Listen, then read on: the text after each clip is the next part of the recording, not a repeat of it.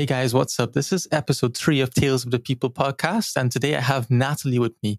Natalie has just released a book called Inside Out, which is set in a dystopian world where there are two groups of people, the outsiders and the insiders. So Natalie, you can introduce yourself. Hi. As you already said, my name is Natalie Hibberd, and I've come on today to talk about my new book. It's a dystopian thriller in the vein of 1984, Fahrenheit 451, that kind of thing. And I'm really excited to talk to you guys today. Nice. I'm excited to have you on. Now, before getting into Natalie's episode, I just want to address a few things. First of all, my normal upload schedule will be for Sundays, but I had some issues this week. So hopefully I'll get this episode out by tomorrow or Thursday, and I'll have another episode hopefully on Sunday. Second of all, I just want to shout out my editor. His name is Matt, and you can contact him at Royal Ruto, ROYALRUTO.com. He creates original music, sound effects, and audio engineering for games, films, podcasts, and more. So get in contact with him if you want some music or editing for your podcasts. So Natalie, tell us about yourself. So I'm 21 years old. I'm from Hampshire in England, and I've wanted to be a writer my whole life. And in November this year, I finally published my first book. How exciting was that? And how long was this book kind of in your mind and, in the works? Oh, it was very, very exciting. There's only ever been one thing that happened to me that's more exciting than publishing the book. That was when my nephew was born, my first nephew. So this is a big, big deal for you. So, how long was the book in the works? Like, has it been a vision in your mind for a long time? Oh, yeah, very long time. So I started the first draft of Inside Out when I was 12. When I was 14, I finished it, but it's been through a good few edits and tweaks since then. And I finally brought it out November of last year, which is just after I turned 21. So it's been a long way. What were the substantial changes that you made over those years? Was it like that you began to see the world differently and your inspiration changed? I don't think I really saw the world differently, and I think the themes of the book and the characters and the kind of the key scenes, they pretty much sort of stayed as they were. But as I got older, I learned more about the technical business of writing, and I had a few more tricks up my sleeve, so to speak. So I guess I was just tightening. Yeah, you improved on your craft itself over the years. Sure. Yeah. So how tell us about the book actually, more in depth about the book. Okay, so like you said in your introduction, it's set in a world that's divided into these two factions, the inside and the outside. And the people that live on either side of that barrier don't mix with each other unless it's to do each other harm.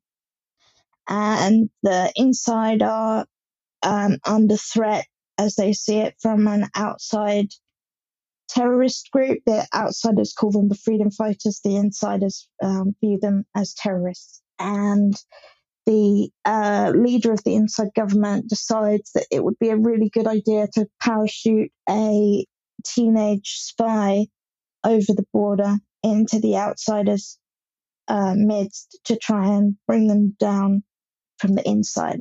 And the book is it chronicles the lives of the young people mostly and what it's like to grow up on either side of that barrier and how it affects them as they grow up. That's actually an interesting premise. Have you ever seen Atomic Blonde? I haven't, but I've heard. You should check it out because it's a book about spies, and the concept of your spy is pretty similar, to be honest. Not too similar, but it's. I mean, a spy is always the same thing, right? They kind of go undercover and go in. Yes, a spy is always a spy. But you should look at it. It's a good movie. And what real life inspirations did you draw on, and what comparisons would you make in your book and real life? Well, I think the biggest thing I drew inspiration from is the thing that makes me angrier than anything else, which is prejudice against someone or a group of people based on a factor that they can't control. So something like racism or sexism, or from my own personal perspective, probably I would think about ableism, because I have a physical disability, and that has caused some difficulties in Yeah, my of life course. with practices and things Yeah. like that. Some people are just horrible and stupid. And Yeah, that's what I think about those kind of judgments that people make about each other, just based on such random things. Like, it can do so much harm, but it has no basis in yeah, fact. no, absolutely. And that kind of worries me big time. So I think that's probably, Yeah, I and the think and the that's uh, the, the problem probably is that we're kind of seeing more of those things in society today. Oh, sure. I mean, when I started writing the book, I could never have sort of imagined what the political climate in my own country or around the world what it would turn into. This kind of cesspit of kind of vitriol, and you're either with us or Yeah, against us exactly. mentality. There's no kind of nuance in anything Yeah, anymore, and exactly. It's really it's slightly it's literally terrifying. black or white. It's either you're on one side Sure. or the other. And I suppose then that the insiders are simply born into that life, and the outsiders are born into that life, meaning they can't change, or it's not their fault, right? Yes, and I think both of them, in a way, kind of don't want to change. Especially the insiders wouldn't want to change, because the status quo kind of works for them. Right. As on the whole, they're the ones that see themselves as superior, and they have kind of the Right. privilege. So But what the book shows is, everything's not as easy for them as it maybe looks on the that's surface. interesting then. So There's no you way have to.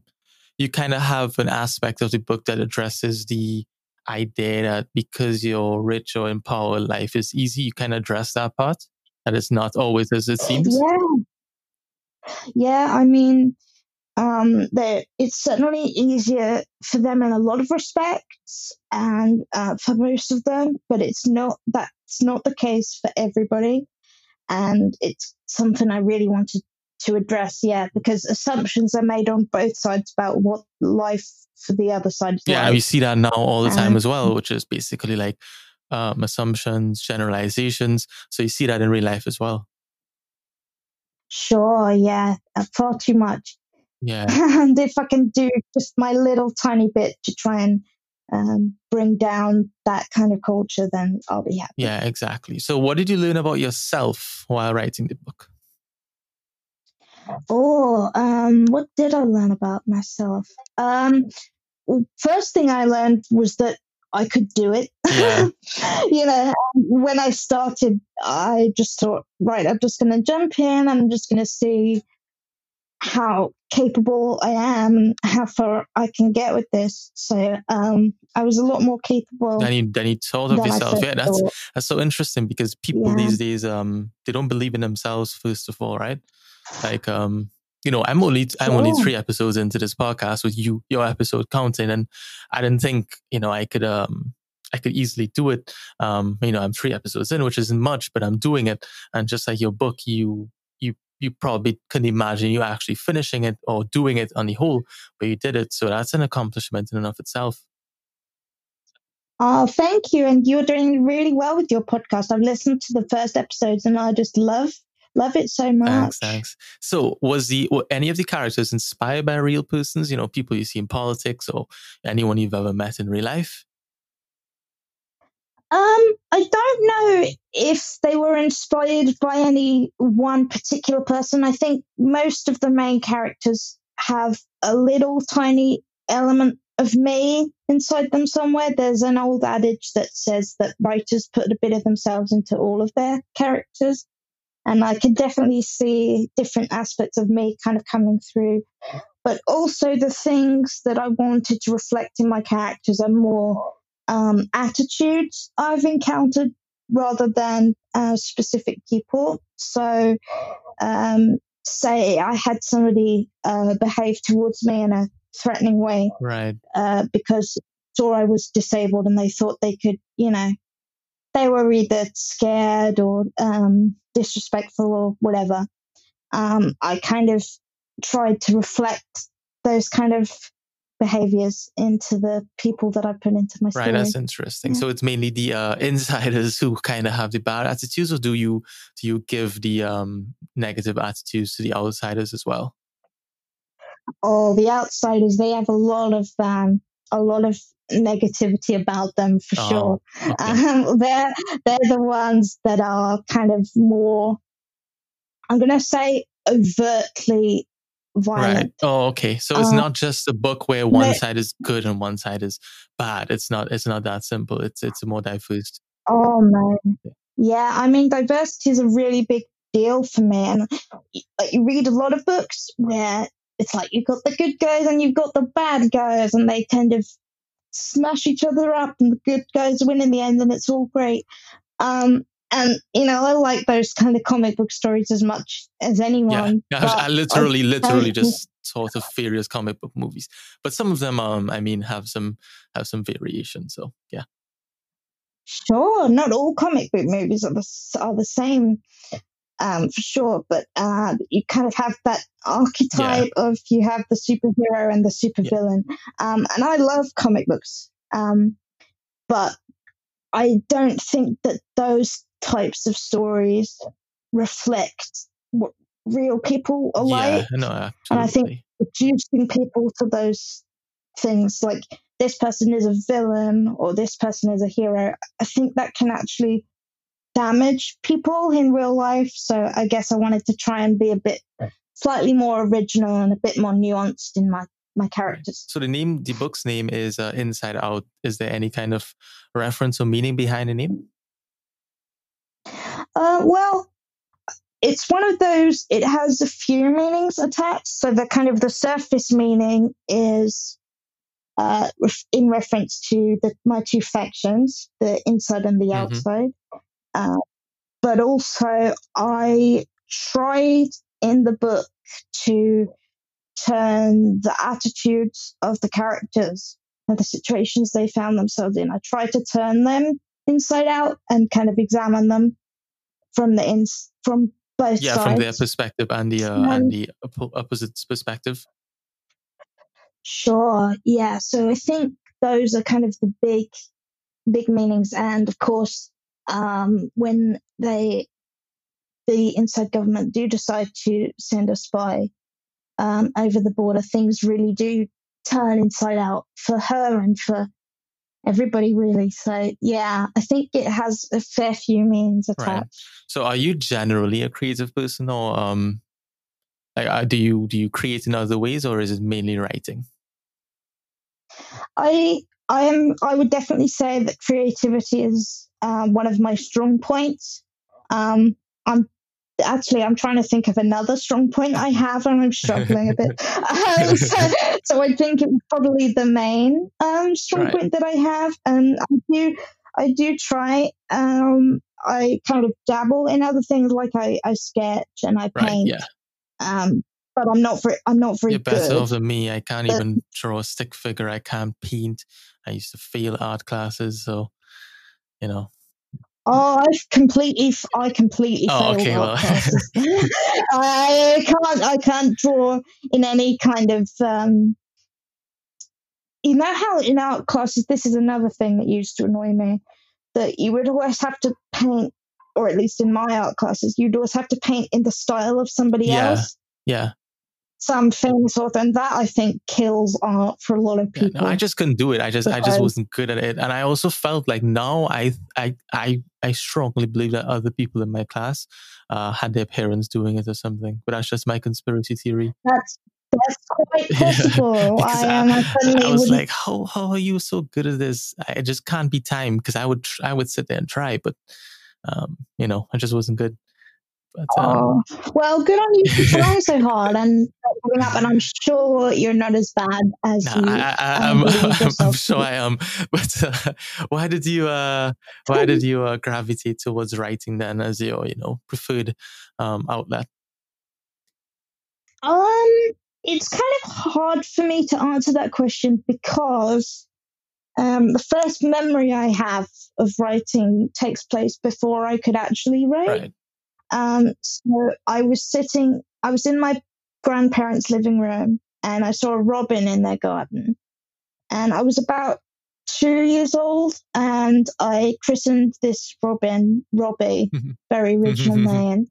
And I decided that he had all these kind of adventures. And I sat in front of my mum and my big sister and my older cousins.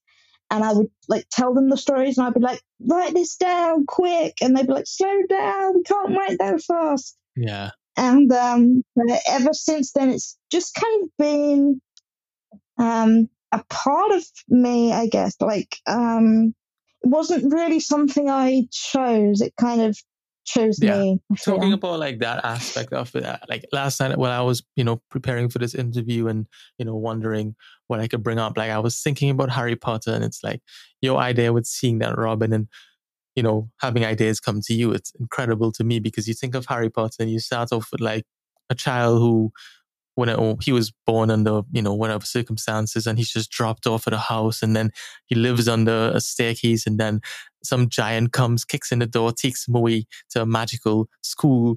He goes through all these adventures I and it's like, know. how does she, like, I don't understand how she thought of those things. And same thing for like Lord of the Rings, Game of Thrones.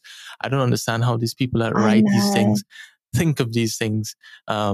That's incredible. So like who were your kind of motivations or like in terms of writers, who do you kind of looked up to? Oh, so many. Harry Potter you mentioned, and I'm a huge Harry Potter fan. Like I think any anybody, Harry I think Potter. most females born between 1990 and 2000s, actually 2005 would probably be a big Harry Potter fan. Yeah, and I think plenty of Well, males too. yeah, I think yeah, we're quite a large yeah, bunch. yeah.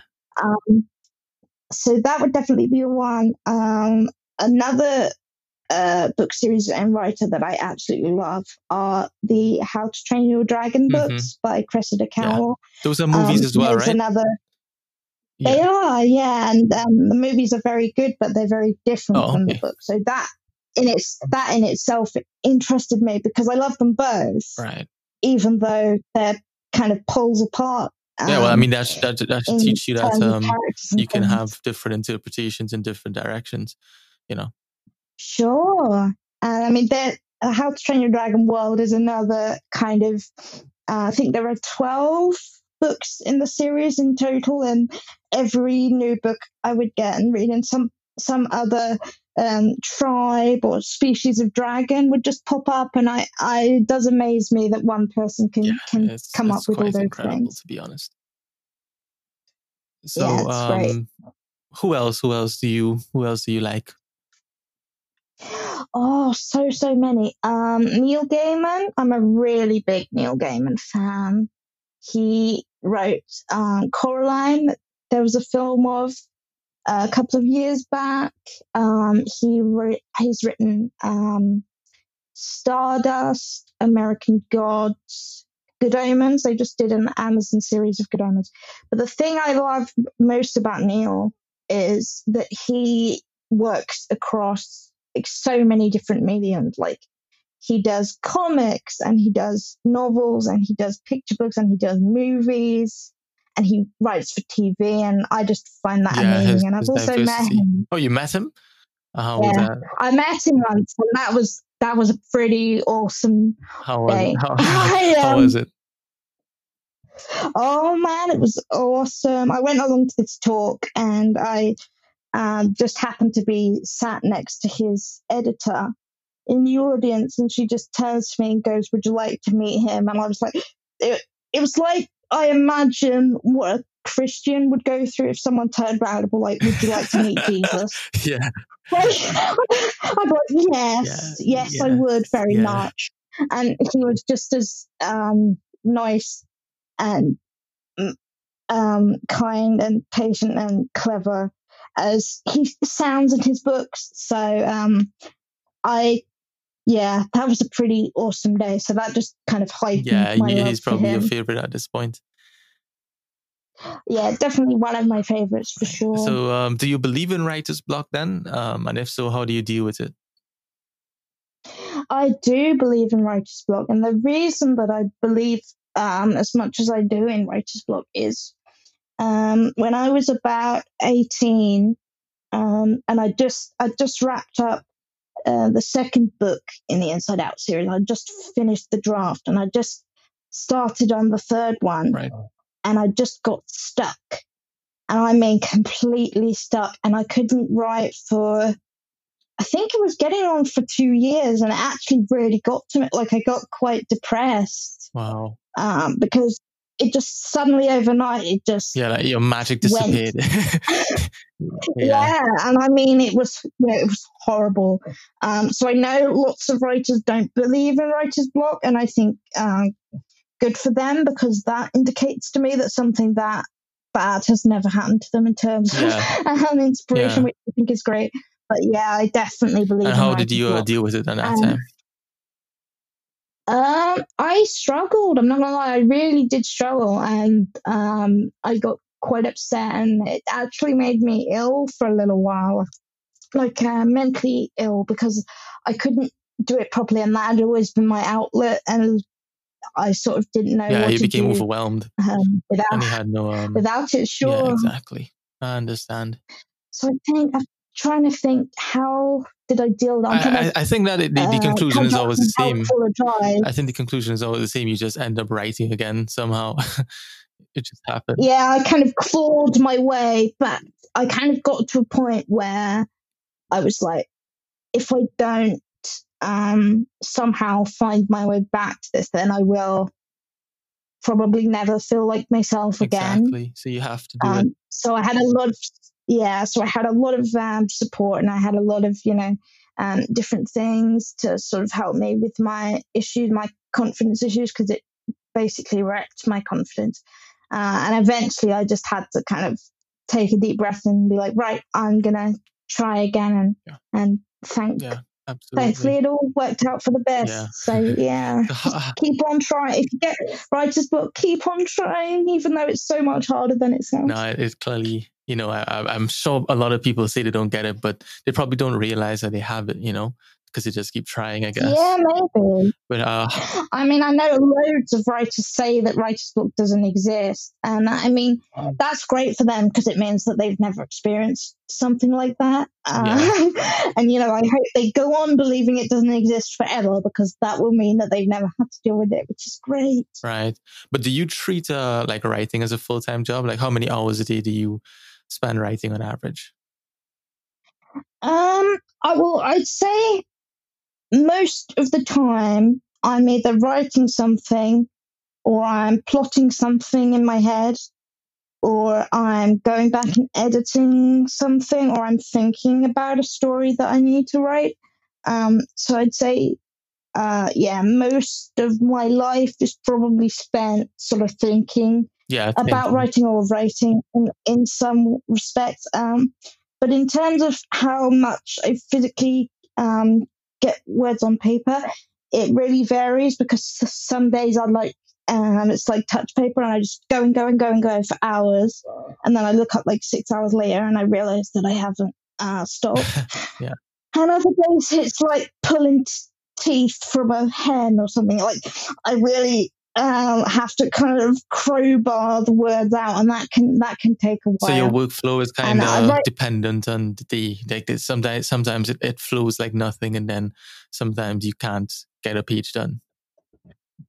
Yeah, sure. And I mean, I have this slightly odd thing that I do, that I write my first drafts. I always write them entirely by hand in notebooks. And because of my disability, I've got cerebral palsy.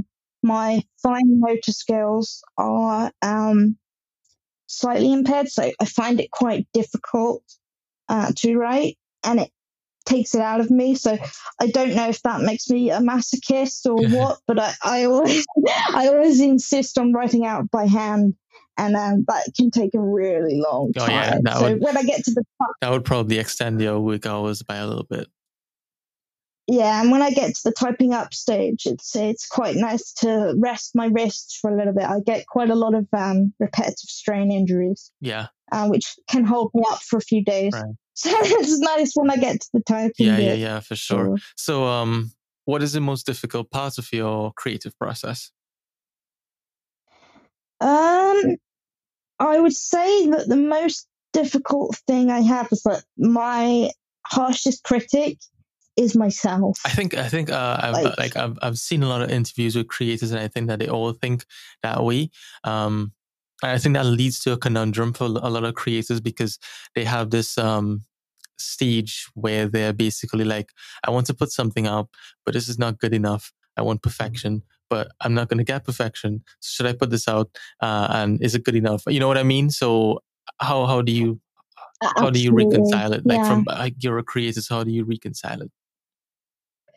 Like I said, it's the thing I kind of had most trouble with. I personally had to, I didn't have to, but I decided that I was going to do a lot of counseling and cognitive behavioral therapy to kind of help me get to a place where I could kind of admit, like you said, I'm never going to get perfection because I'm not a robot, so I can't make everything perfect.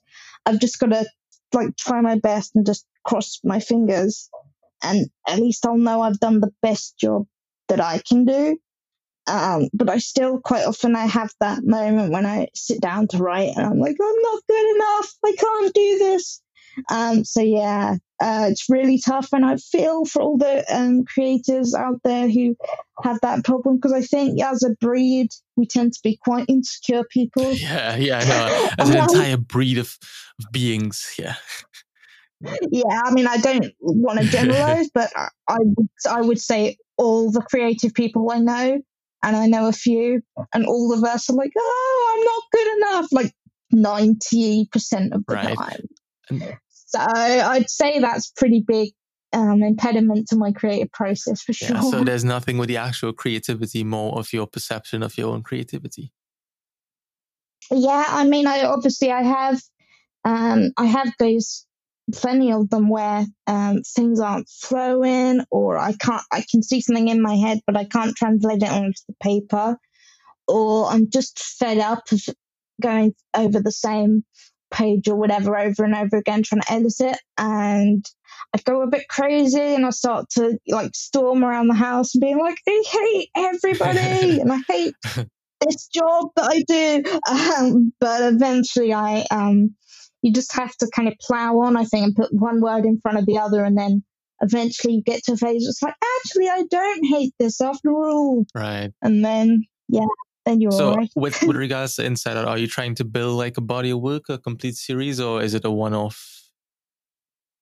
It's a series of books. Only the first one is out at the moment, but I envisage the series as being 4 books long, and I've just plotted out the third. Oh, so you have the second one kind of in the draft stages? Yeah, it's on my computer and it's pretty well drafted. I think it's been through about 3 or 4 drafts now, but I'm being a perfectionist and never learning from my own advice. Yeah. I am going to keep on trying to make it so perfect. So probably 2021? So you probably get it out. Yeah, 21? I would say so. Nice. Yeah, or maybe later this year. I mean, it depends really. Well, it depends on COVID-19. Yeah. So are you self-published? Do you have a house of publishers? I'm with what sometimes is called a partnership publisher, in that I am self-published, but I have a team of people around me at my publishers. I have so they help you get the book out there.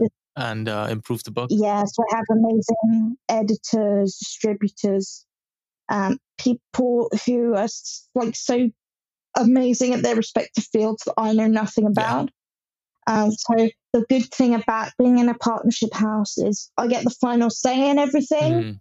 but I'm not like a kind of what I call a hardcore self-published author who I admire so much because they control everything. Like they design their own book Yeah, but they don't covers get that and they, that outside opinion as much as you do, yeah. right? And I mean, I admire those people for sure, but I do feel extremely lucky when I hit a problem and I can write to my publishers and be like, help, I can't solve this problem. And they try and help me out. Right. So, yeah. So how, in terms of the actual publishers, like how did you get in contact with them after you provided them with a draft and they liked it and they brought you on, or how was that process work?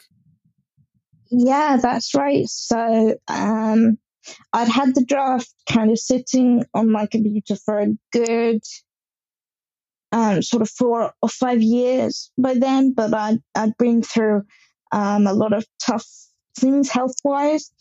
So it was a while before I kind of got into the right headspace to send it out. And Matador, the publishers that I'm with, even though they're self publishing in print, they don't publish every manuscript they get sent. They do reject a good portion of them. Right. So when I sent it in, I then had to wait. And that was a very nerve wracking 3 days. Yeah, So it felt much longer. yeah, I can imagine. It's just 3 days of you wondering if you're going to get a stamp of approval, right?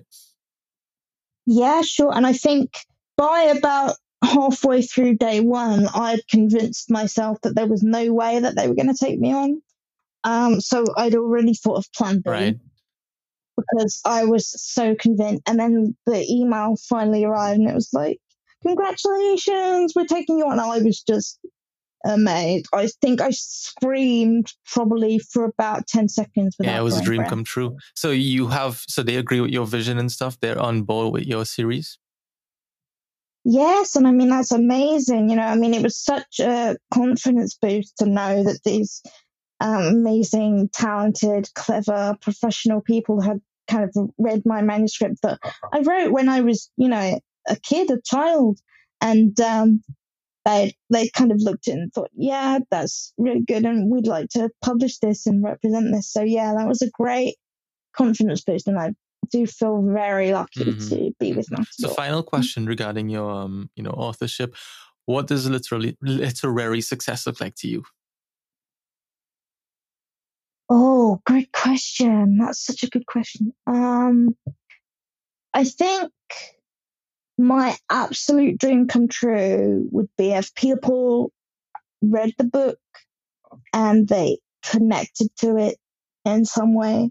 So if they were going through a hard time and it maybe helped them out, or if they were, they just got really enthusiastic about it and like said to one of their friends, "Oh, you have to read this," that would be amazing to me, even if it was a small number of readers, because that's what my favorite authors and my favorite books have done for me. Yeah, that's always a common theme with authors as well. Well, all creators is like, as long as people who hear my piece, like it, as long as that happens, I'm good.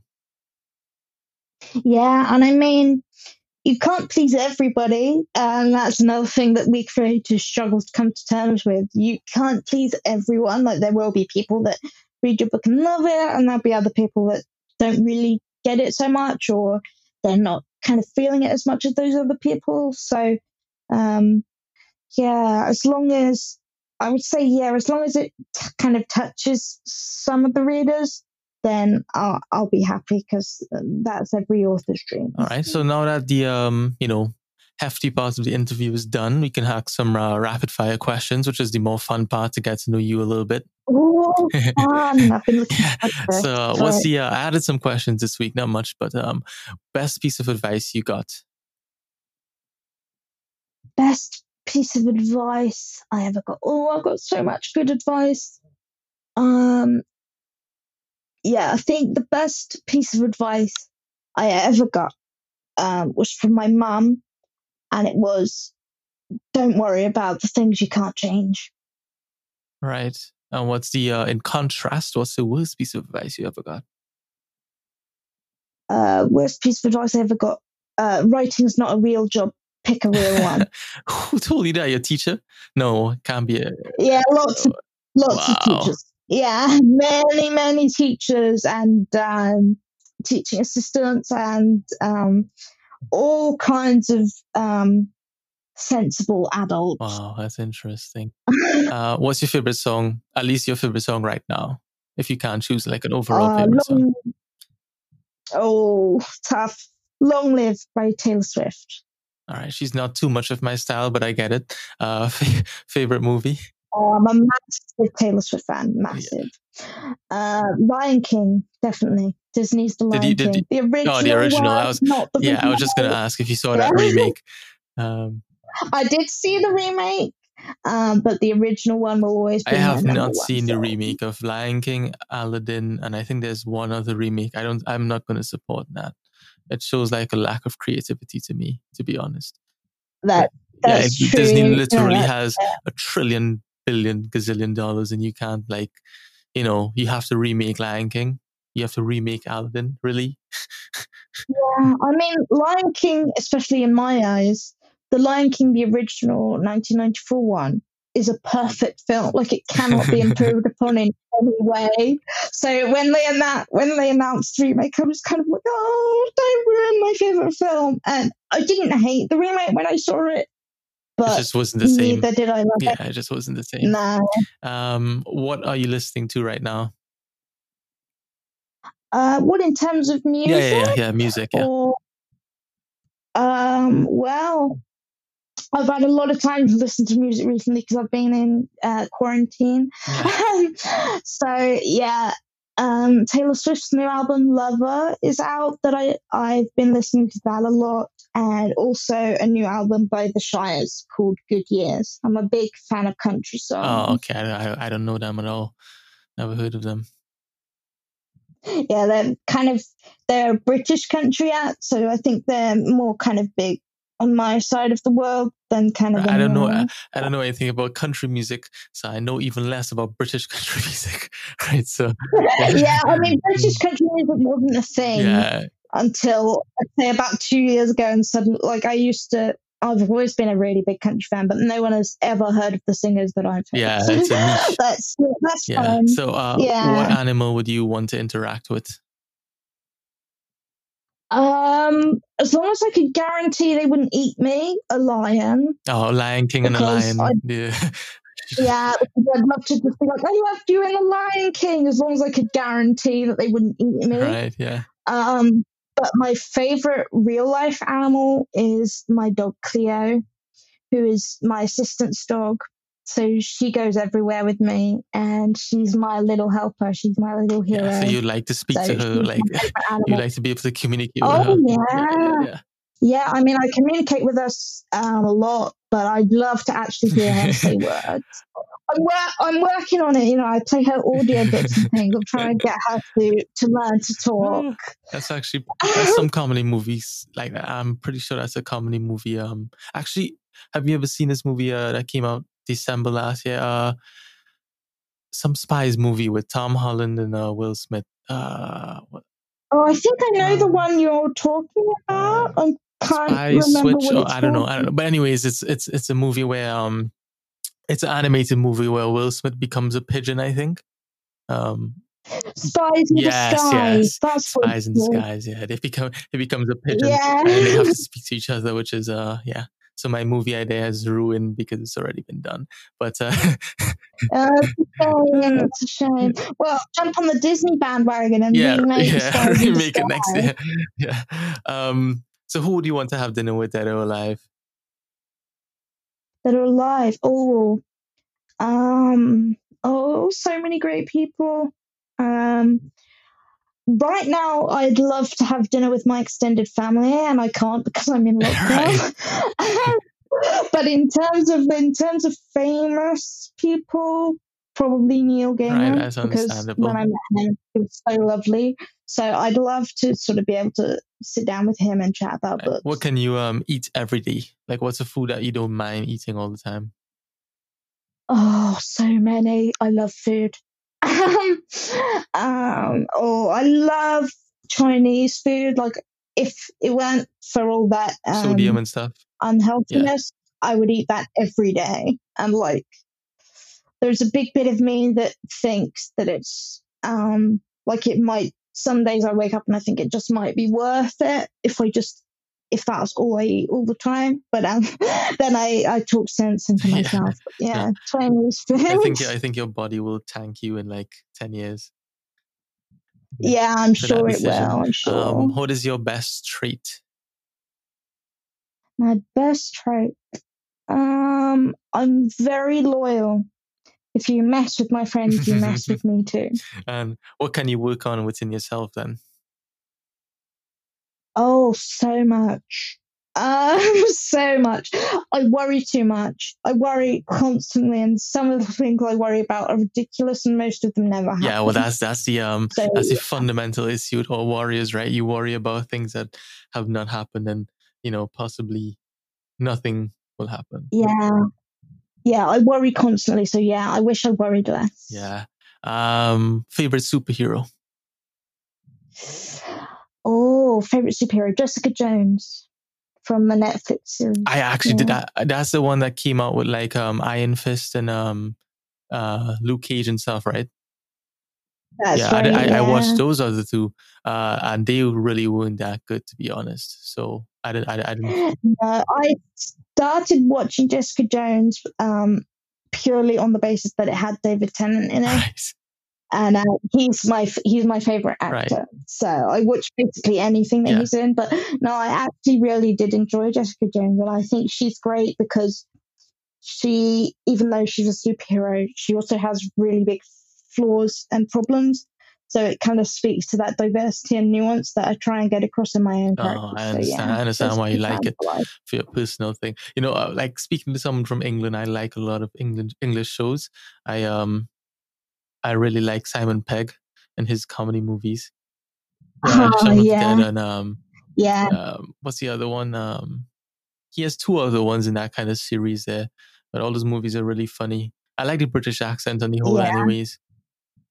Oh, there's this show which I don't think you would have watched because it's probably not in your not in your interest. But there's a show called Top Boy, which is really good, and I think it's on Netflix. Oh, I'll have to look it up. I'll put it on my watch list. It's probably not something you'd be interested in because it's more like a kind of English gangster movie. Well, gangster series, sorry. But but I've got a few gangsters in my book. All right. Yeah, no, actually, then you should most certainly watch at least the last season that came out. Yeah, because it was really good. It was honestly really good.